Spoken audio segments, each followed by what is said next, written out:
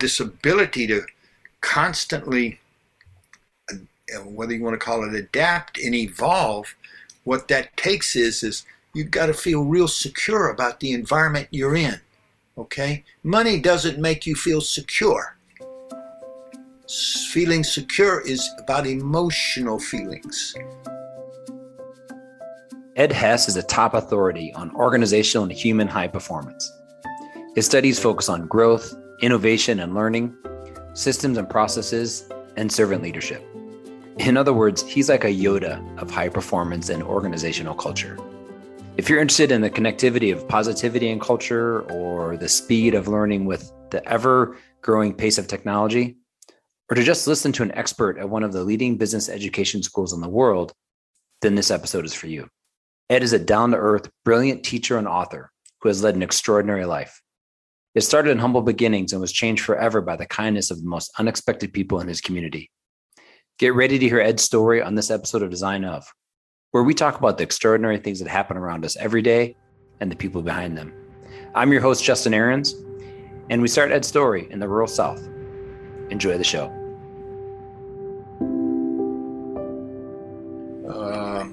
I was raised in rural Georgia, and my father was an immigrant from Germany. He was a survivor of the Holocaust.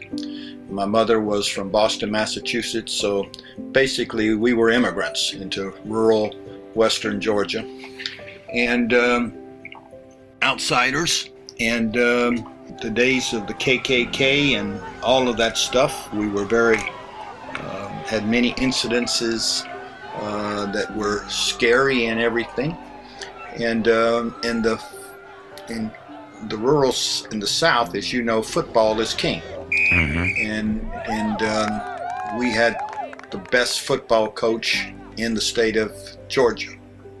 And so my high school football coach, when I was in the 7th grade, I was not an athlete, reached out to me and said, "Would you like to be an athletic trainer?" I never met him. He never talked to me. And I said, "What is that?" "Well, I'll teach you to tape ankles, and you'll, work with the players on heating pads, all this stuff." I said, "That sounds cool." He said, "Well, I'd like for you to come to my house on the first day of school at 7:30 a.m. and you're going to ride to school with me." I said, "Okay, coach, all right." And he said, "You're going to ride to school with me every day." And so I rode to school every day with the coach, and what that said in our community was, in effect, God with a little g blesses these people, leave them alone. And life changed for me and changed for all my family. And so he was a huge influence, and I became very good at what I was doing, and he helped me publish my first article when I was a senior in high school in Coach and Athlete magazine, which was the big magazine on what an athletic trainer in high school should do. And that got me a full scholarship to become an athletic trainer at a major university, the University of Florida, and which then I became a data analyst. But so I was fortunate to basically have people see something in me which got me into environments where I could excel. And so my life has been one of being in environments which I was not trained to be. All right, my graduate degree was in law, and then I went into the investment banking business, and at a very, very senior level, and I didn't know how to do an IRR. What is an IRR, you might be wondering? Well, I wondered the same thing, to be honest with you. In its most general terms, it is a metric used in financial analysis to estimate the profitability of potential investments. There you go, IRR. The chairman who hired me was a senior partner in a law firm that I worked for, and he became chairman of this big international banking firm. And he said, "I want to make you in charge of all IPOs, private equity, this, and this." And I looked at him and said, "I don't know how to do an IRR." He says, "I know that, but I know you'll learn." And the way he knows I will learn, when I worked for him, I was the person he chose to basically put into the unknown and go figure it out. And so I was the person that went to Puerto Rico and went to the mountains and stayed a week with the women in the factories learning how to make brassieres and bras for a specific purpose. I was the person that went, back to Puerto Rico in another factory and learned how to make false teeth, because something was inside of me that I was always open to exploring and learning, and I wasn't fearful, and I enjoyed it. Ed is an amazing example of having an open-minded or growth mindset mentality, and he makes the most of whatever enters his life. You can do the same if you're open to it. My journey has been a learning journey in being put into situations. And when I went to academia, I wasn't trained as an academic. I was a business person. And when I went to academia, same thing happened. People saw something in me and really helped me. And so how did I get here? It was I've had 3 different careers, but they're all sort of hung together with people. In my work, I talk about inner peace and otherness. Otherness was real big in my life. People helped me along the way, and therefore, as I grew, I said I have a duty to help others along the way. And I was enthralled, if you will. I'm not a professional like you are in your field, but going in, challenges. I was never fearful. I never ruminated if something didn't work. I would spend time figuring out what could we learn, what did we do, and I wasn't taught that. And so there was something there, and so I'm a weird bird. Okay, I'm not a traditional anything. Although I've been in three different careers. So well, I don't know if that gives you a feel or not. Oh, that's amazing, and it opens up a bunch of interesting questions. And the one of the main ones here was, it feels like a lot of what you're talking about was innate. You just were born with it at some level. And I know, we'll talk a little bit about inner peace and the practice of, self-awareness and that sort of thing. I know that is a big area for you, but how would you describe the fact that some of the things you talked about throughout your career of just going after it without fear, do you agree with the fact that you just innately had that? I don't know whether I innately had it. I think I was probably learned it from my father. Okay, because I was, with him at times where he was extremely courageous and fearless, and in situations that were highly tense and could have been explosive. And he never raised his voice, and he said what he would do and not do, and he made, and so I think it was more my upbringing in the role model. All right, that the role model of how to be, and then I think my high school coach, taking me in effect, being like a big brother to me for 4 years and spending lots of time with him. He was, I think, constantly giving me opportunities to go explore this and to do something, and to learn baseball. And I became the first base coach, and he was the third base coach when we were on the field. And it was this. So I think it was experiences and role models, much more than innate. Those modeled for you, and then you were given access to situations. Is that a fair framework? Yes, and they were my heroes and emulating my heroes. So I was very fortunate, if you will, to have heroes who were very unique human beings and very compassionate and not all about themselves. That they were and were very values-based, very humanistic, very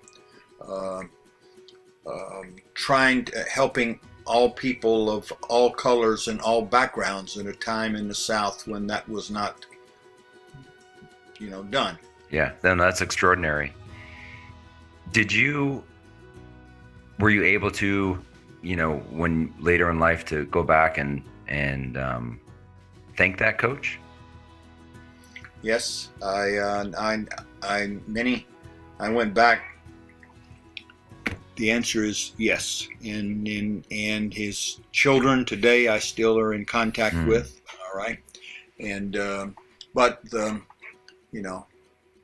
I have a few regrets in my life, and the biggest regret in my life is that when I was on Wall Street, I went through a stage where I wanted to be successful, and I took care of my people that reported to me. I was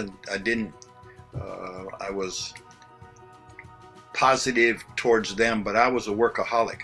And my biggest regret in life is that when my coach died, I was, quote, too busy on Wall Street to basically fly back for the funeral. And that's the biggest regret I have in my life. Thank you for sharing that.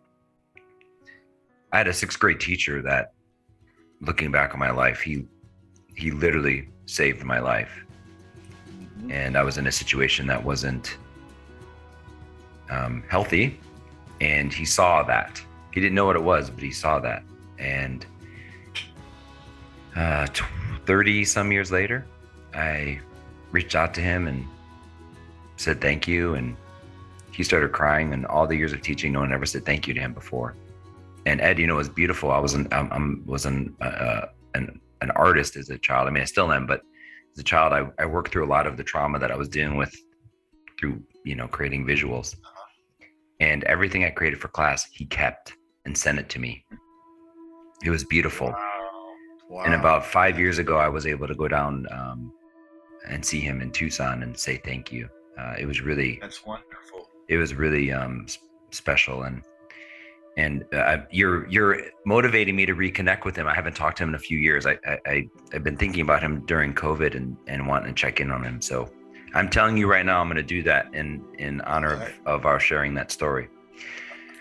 Well, Ed, thank you for that, because you can see a pattern in your life where you have, although that is a regret, and I'm grateful for you sharing that, and I understand that. But you, part of the reason you went to academia, I'd be willing to bet, is some of the influences of the coach and people in your life, and you wanted to give back. That's right. Yeah, I started teaching at Guazetta Business School at Emory when I still was in the real world.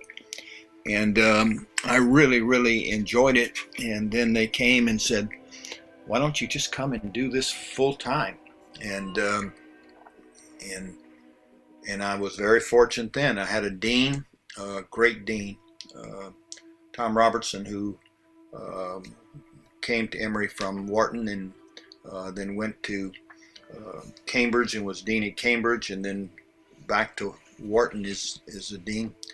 And Tom said, look, I know you're not a traditional academic, but I know what you want to do and what you can do. I got your back. Don't worry about what the academics say. And, and it's just,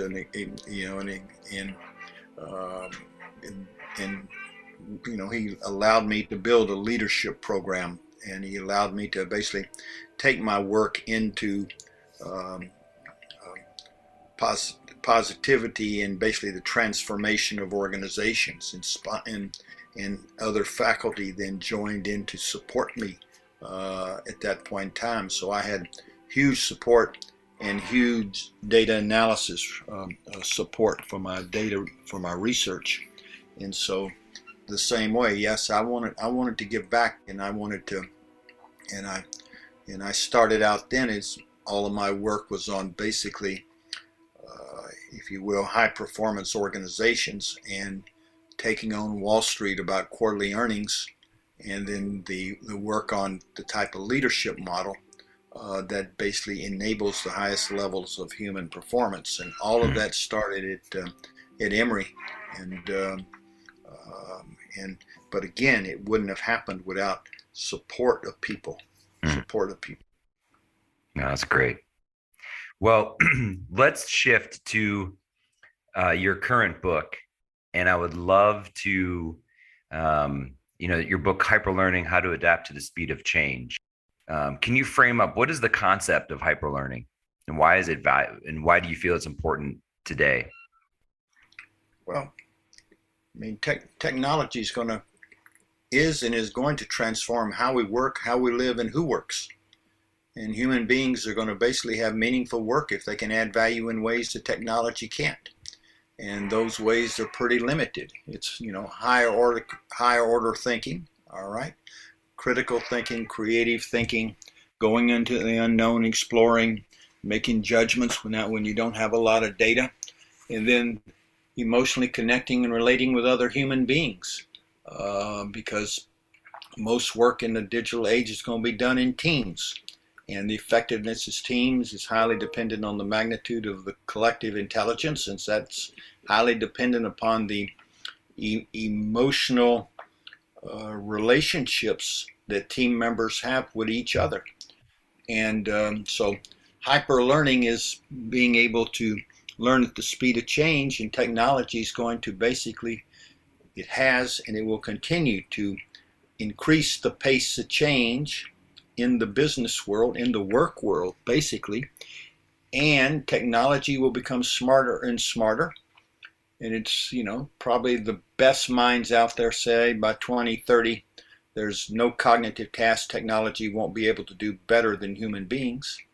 And I've always had my big foothold on the emotion side, because I thought that was going to be the key differentiator between humans and the technology.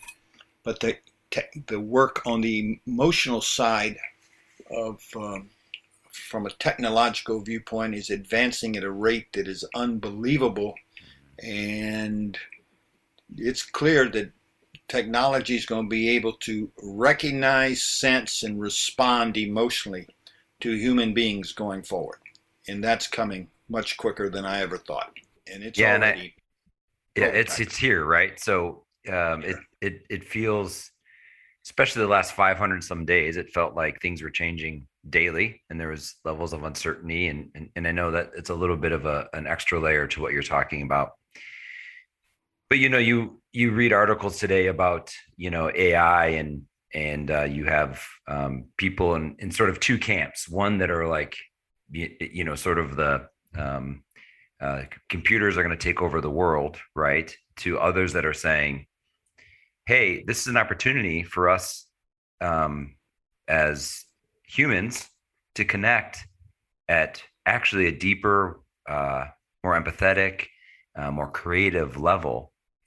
Mm-hmm. And I think I know which camp you're in, but where do you sit in that spectrum? Yeah, no, I think I approach it this way. The future of humanity, I want to believe, is going to be a future with humanity, all right? And I don't think, we're going to have extremely challenging times. The United States as a culture and as a business model is at a distinct disadvantage to the rest of the world as far as adapting our system, if you will, to a humanistic system with a social safety net, etc., and a environment that is going to be necessary going forward. So do I think that could it be, 50 years, 75 years from now, humanity, we're morphed? I have written about that basically techno Homo sapiens is probably the next evolutionary move where technology is embedded in our bodies of various kinds. And I think that will come. But I think that is there a possibility that technology by itself will basically rule the world in 100 years? I don't know. But I think at least in the near future, all right, in the near future, human beings are going to be integral to how this all plays out. And it's very complicated because we as a country are not in a place currently to allow us to optimize our movement in the direction we need to go. And the AI quote competition or war, all right, between China and the United States is going to impact the world greatly because of China's Silk Road project and all of the trillions of dollars they're investing into the building the technology systems in Africa and certain parts of the Middle East and in India and now in South America. So if data, who has the most data, is going to determine who sort of wins, it's looking pretty bad, if you will, for the Western world. I mean, the Western world is, say, we call traditional at this point in time. And so where's it all going to come out? You know, I believe there will be a human component for, let's just say, a long time. The challenge is, what kind of life will people have and what type of environment will they live in? And will it be an environment that is sustainable with enough people having a happy, meaningful life? That's the challenge that we have as a country. That's the challenge we have. And we are nowhere near being able to have those types of conversations at the current time. Sure. Well, let's go back to the elements that I think could help us get there, or at least give this opportunity to hyperlearn, right? So you frame up some core elements that need to be present for hyperlearning. And why do what are those, why did you choose those elements, or why do you think those are key? And, what are some simple ways for people to, start to be open to applying those to their lives? Yeah. Well, the model is science-based. So it's all based in science, and it's and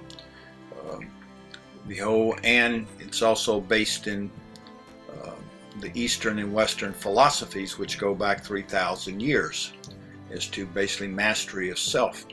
And the part on inner peace is basically saying that the highest level of human engagement and human thinking occurs best when human beings are able to manage what's going on in their body.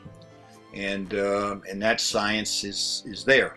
Now, that impacts learning, but it also impacts happiness. It also impacts meaning. All right, it's if you will. So that the behavioral approach, which I take in the book, with defining, picking key behaviors, and then the methodology of defining those behaviors and what observable behaviors evidence the desired behavior, what observable behaviors evidence the lack of desire, and the behavioral change process that is in the book as to how to embrace those behaviors and actually improve and do that. That's based in science, all right, and that's based primarily in cognitive science, and that goes back to the work that began for me 40 years ago, and when I was in my cognitive psychology PhD program, and working. And there was another case where a person took me under his wings, and he was one of the leading cognitive scientists in the country at that time, And one of his young professors was Anders Ericsson, who was Mr. 10,000 Hours, about deliberate practice. Mm-hmm. So all of that comes the personal side of it. And then when you get to the organizational side, the area of positive psychology is where most of the science there comes from, if you will, from the emotional connection part and the being able to listen part, but as importantly, how to emotionally, in fact, manage your emotions. So it's all science-based, and the model builds upon the models that I started out with 19 years ago. I started the research 19 years ago. And what do high-performance organizations look like? And there's 7-8 characteristics of high-performance organizations, and that has maintained itself up until today.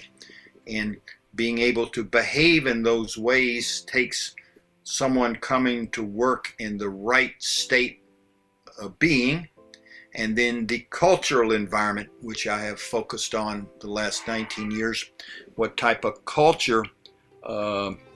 So the cultural model all comes from my research, other people's research, but also from applied experience I've had in companies. So the model, the Hyperlearning Journal model, and I don't know whether you looked on the website and saw there is a journey model, mm-hmm. which takes everybody yep. through it.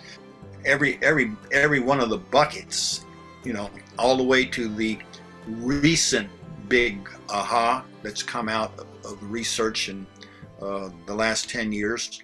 On the emotional side is the power of collective intelligence.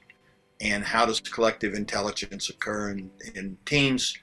And the overwhelming research evidence which states that in general, women are much better collaborators than men, and the reasons why for that. And so all of that sort of fits in. The model is science-based. It's very behavioral, which is behavioral more than a lot of models. And it's very, if you will,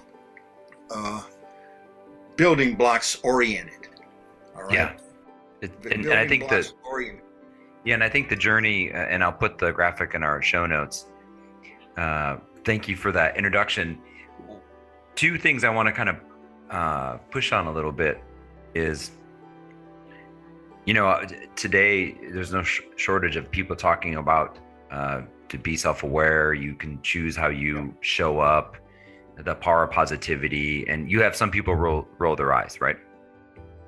So one of the things that we talk about here is wanting to create a space, a safe space, a culture where people feel seen and heard and safe. And from a lot of the research we've done, and even some of the clients that we work on that actually specialize in positivity, they talk about that as a bedrock for that to show up. So from your experience, does positivity really make that much of an impact? Positivity makes an impact if it is behaviorally enabled and occurs. It comes down to behaviors. All right. What behaviors will basically enable the desired result which you want in your company? And and I list of what have I got, maybe 15, 16 behaviors that are key in this era of hyper learning or new smart, etc. And it all comes down to how people behave. It doesn't come down to themes, or it doesn't come down to policies. It comes down to how Justin behaves. And if you want to create a positive work environment, what behaviors do you need to evidence, and what behaviors do your teams need to evidence? And people need to basically then go have a process where they learn how to do those behaviors, and they measure them. I have public companies that are working on behaviors, and every meeting they measure how people did on the behaviors in that meeting. And some of those behaviors would be like, are you talking about like humility, compassion, open-mindedness, mindfulness, curiosity? Yes, courage. All of that. Courage, resilience, reflective listening. Listening is huge. And so how would a person who's a good listener behave? How would you know that I'm listening to you? How would I know you're listening to me? Do I observe? I have the president of a huge company right now that I'm coaching on. Basically, how to have high quality conversations in his team meetings, and what is the behaviors that he's working on, and I require him to basically make a list of his behaviors and share it with all his team. And every meeting they have a sheet, and they're basically saying yes, no, writing it down and getting up feedback for it. That's how basically behavior change occurs. That's how behavior acquisition, if it's a new behavior, goes. Yeah. And so what makes my work unique from a lot of other good work is this behavioral, detailed accountability focus. Well, it sounds like what sounds like it's interesting from a leader standpoint is if you have his teammates or the ones he's managing, coworkers, all of the above, assessing his behaviors, not only is he getting feedback, but they're also learning the value of those behaviors, right? Because theoretically they're being modeled or not modeled for them. So that seems like a really great ripple effect. Is that part of the process? And part of the process is not that it be left to hope and crossed fingers that in the companies I work with, the chosen behaviors are worked on by every employee in the company. Everybody, no matter what level. Okay, so if you want, humility is a core concept. What's the 6 or 7 observable behaviors which tell you someone's humble, and 6 or 7 not? And everybody is striving to basically improve their humility. They're striving to be a better listener. They're striving, if you will, to have more empathy and compassion for other people. And so it's a you can't change an organization by only changing a leader's behaviors. Leader's behavior is role modeling the behavior that you want the people also to adopt. And so you need a system where you're measuring the adaptation of that. Otherwise, you won't get the highest quality engagement when the leader's not present. I love it. Does that make sense? Oh, absolutely. One of our clients and a dear friend of mine studied positive psychology with Chris Peterson, Dr. Chris Peterson, University of Michigan. Sure. And one of the frameworks he has is there's basically 24 character traits. A strengths test. Present in the positivity. So I'm curious, when you go to these organizations that you coach and help frame up ways for them to, have these behaviors more present, which I'm making the assumption if these behaviors are more present, then that increases their satisfaction, job satisfaction. They are higher performers, better communication, etc. How do you help them determine which ones to focus on, or is that something that they come to you with, or do you help them kind of navigate those that are maybe most missing, or that they want to build their culture around? Yeah. Most companies that I've worked with, the story goes sort of like this. people reach out to me for a reason. That reason generally is either fear-based or legacy-based, all right, at a CEO level or a president's level. And where I start out with is, what do you want to accomplish? And what's the strategic objective? Why are you willing to invest the time in this? What is the strategic objective? And they'll have a strategic objective. And then what's the necessary change you need in your workforce in order to achieve that strategic objective? This is what we need more of. All right? We need more courage to go experiment, to go do innovation, to try things. Okay? So you really want more innovation, and therefore what behaviors enable innovation? And innovation is a team sport. And then we work through, and we go through a list of, probably I have 15, 16 behaviors, and say, which ones do you think are important? And then we get the senior leadership team together, and we rank them all, and we talk about them. And then we go through the process of which ones do they think are important in their environment. And so they choose their behaviors. And then we go through the process of defining those behaviors. 6, 7 observable. 6 or 7's the max, not 25, not 17 or 18. That's the max that I found the organization. More than that, I love Peterson's work and Seligman's work. I love it all. But 25 strengths, it's overwhelming. Yeah.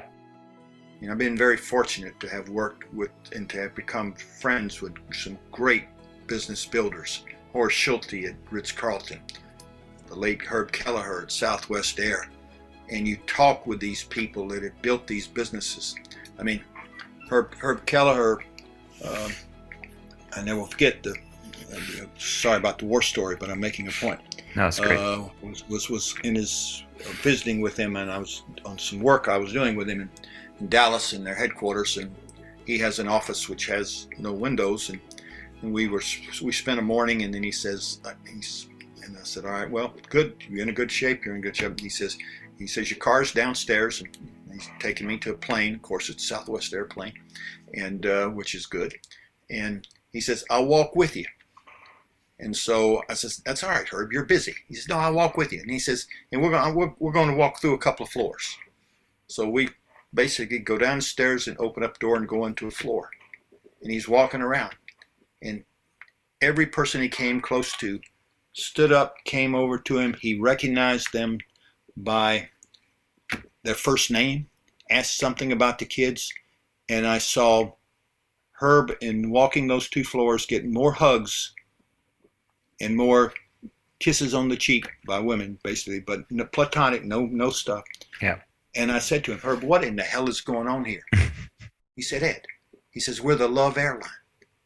And I mean, he built the company, and his performance of his airline was, as you know, off the charts, and still remains off the charts, because his goal was to create an environment where everybody was cared about, had opportunity, et cetera, et cetera. And so, same thing with Horace Schulte. Ladies and gentlemen serving ladies and gentlemen. Every employee at a Ritz-Carlton hotel, when he was running them, had the authority, without asking anyone, to use $2,000 to make a customer happy. I said, Horace, how in the hell can you trust people to just give away $2,000? How's this going to work? He said to me, Ed, he said, do you know what the net present value of a Ritz-Carlton customer is in dollars? I said, no. He says, $102,000. If my busboy or my waiter wants to spend $2,000 to keep a customer happy, and that's a customer that's long-term with us, would I invest $2,000 to make $102,000? I said, yeah. He says, okay, now you understand the system. And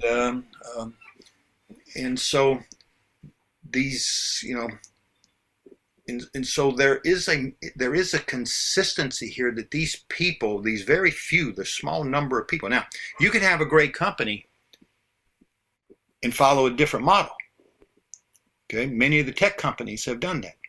All right, they generally hit a wall at some point, and you find then the next, not the founders, but the people that basically take over from the founders are extremely humanistic people talking like I'm talking and you're talking. Microsoft's a perfect example.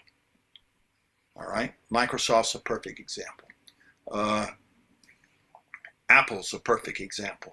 Okay, and so it comes down to who's going to create the environment where, when it really gets to become difficult and complex with technology, that people are going to be quiet inside, not fearful, not competitive with each other, where as a team they can go optimize learning, exploring, discovery, whatever.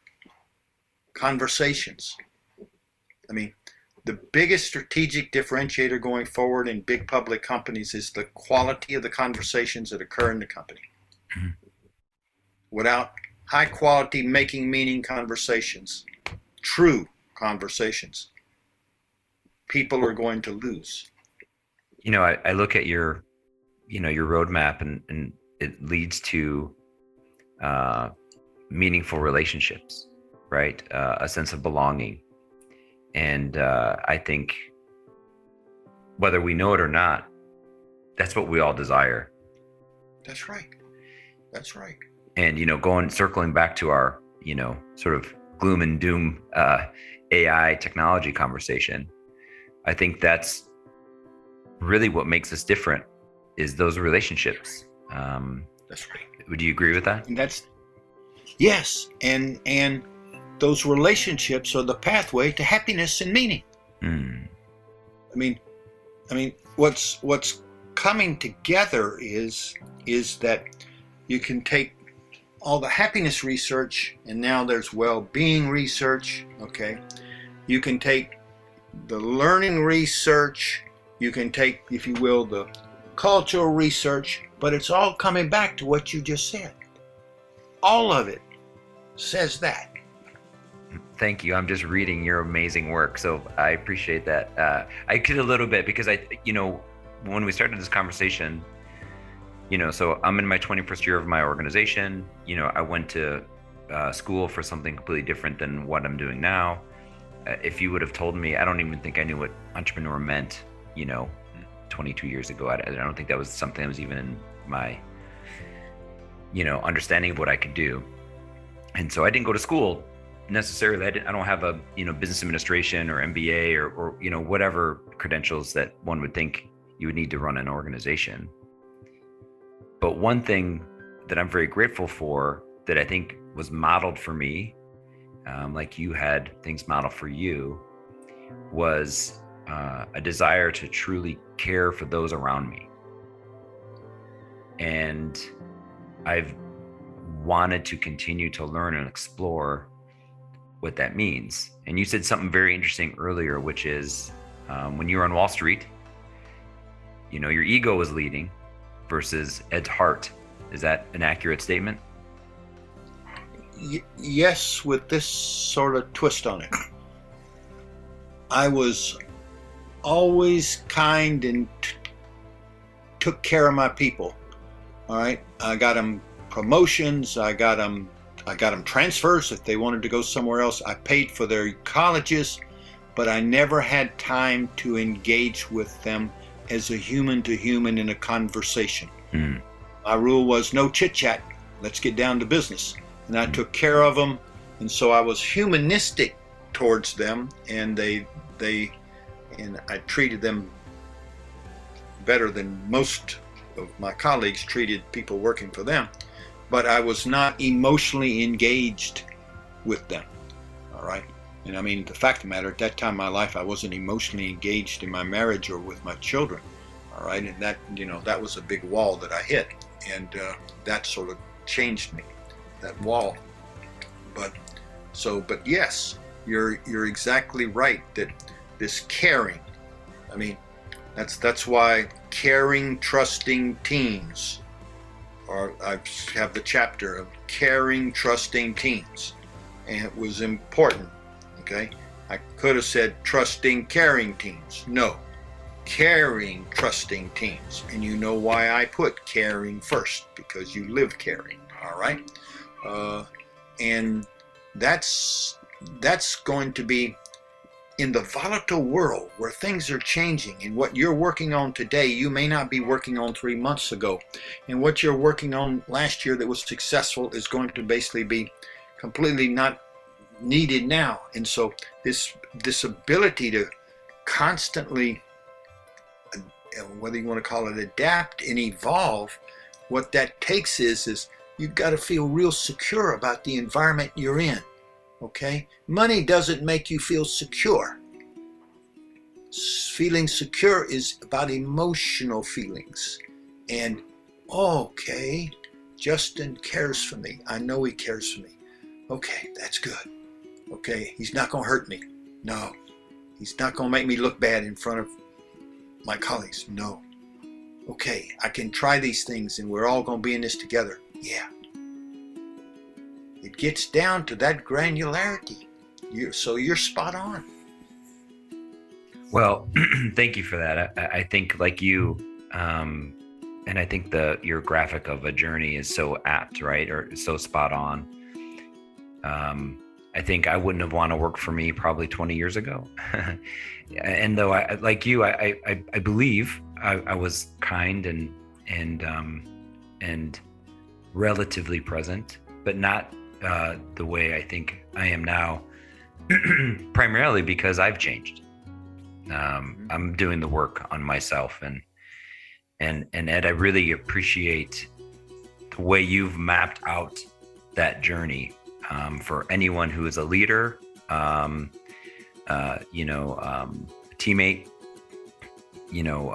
etc. That to have these meaningful relationships, it isn't purely what the organization is going to do for you.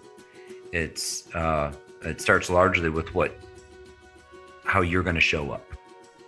Yeah, it's how you come to the table, but how you show up. And going back to one of your previous questions, and the environment in the workplace, the culture in the workplace is critical. And as I learned in the real world, I remember someone telling me, culture is only as good as your last meeting with your manager.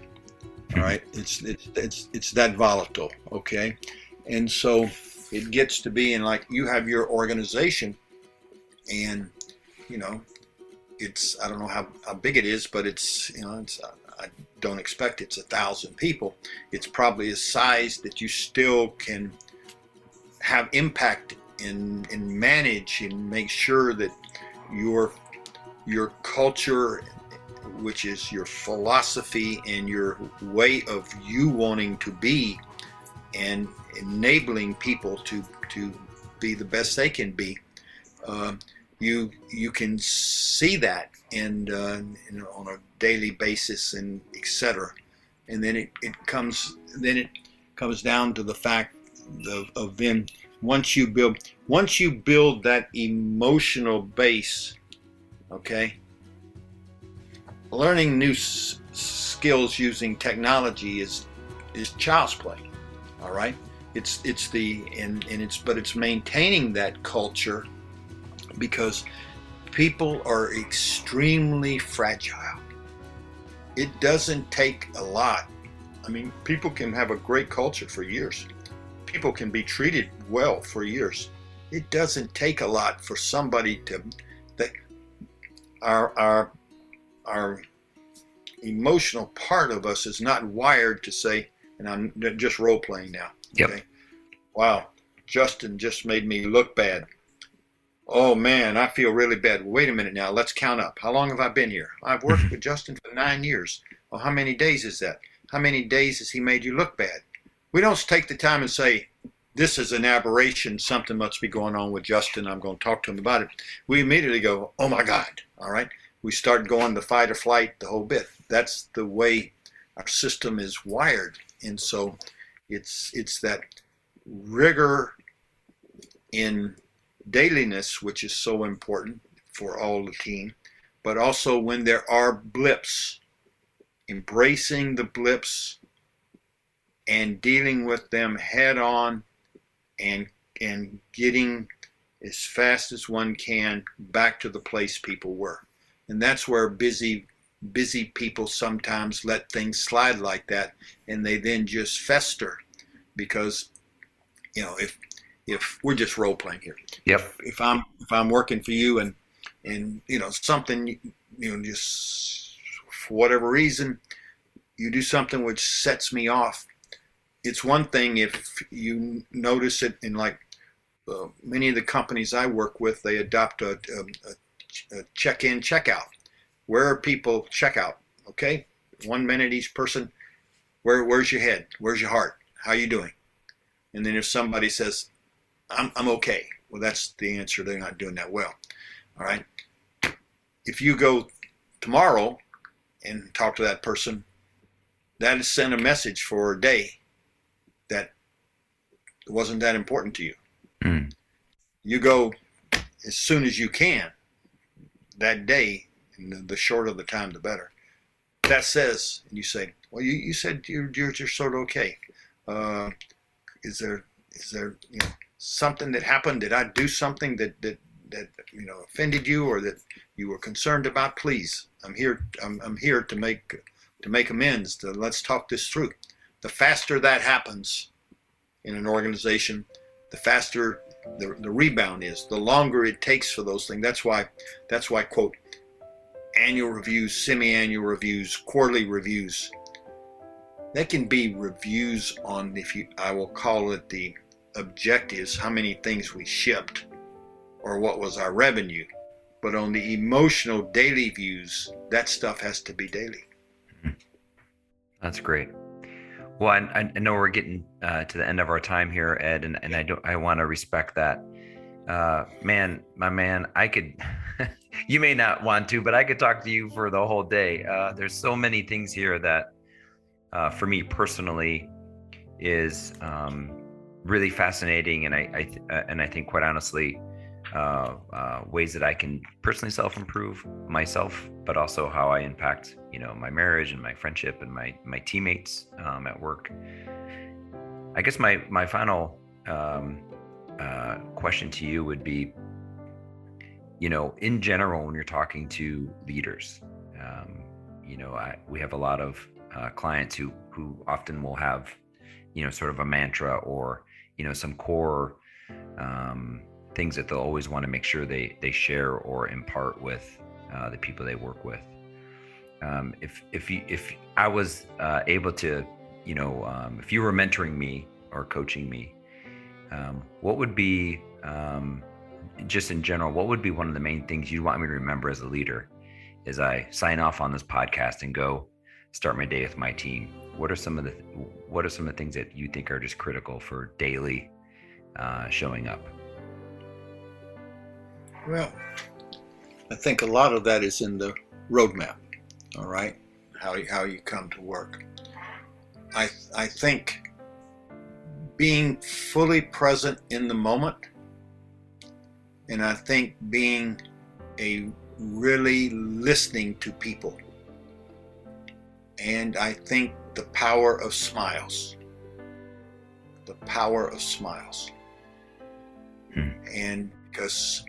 And taking the time to connect. And I would say to a leader, you know what you're good at doing, you know what you need to work on. And I'm a big believer on daily intentions.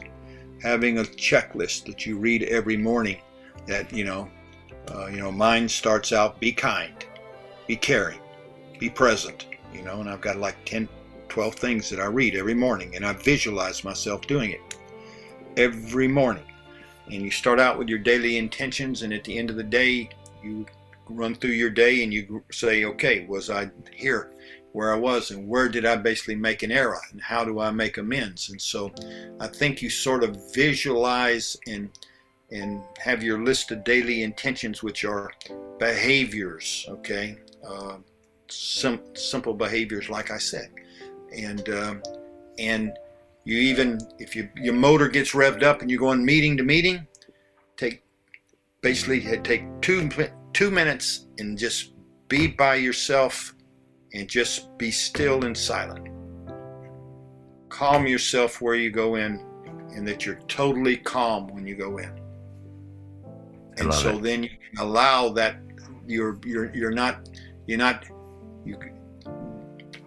the key thing is the highest performance does not come from when the engine is racing.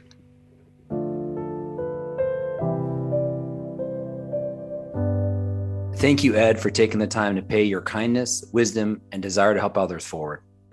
I look forward to our next conversation. And for more on Ed, his books, and to check out the roadmap, go to edhess.org, edhess.org. I would also like to thank Sleeping at Last for providing our show soundtrack, now in its 7th season.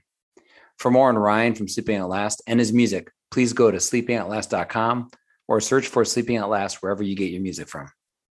To Design Of's audio engineer, Steve Wick, who was a little freaked out by Ed Hess's prediction of AI's takeover. No! You were gonna kill that guy. Of course, I'm a Terminator. I hope you enjoyed this episode as much as I did making it. If so, please give us a ranking on iTunes or wherever you listen to your podcast. Tell others about our show and stay tuned for the next episode. Please follow us on Twitter at Design of Podcast and check out our site at rural29.com/Design of Podcast. See you next episode.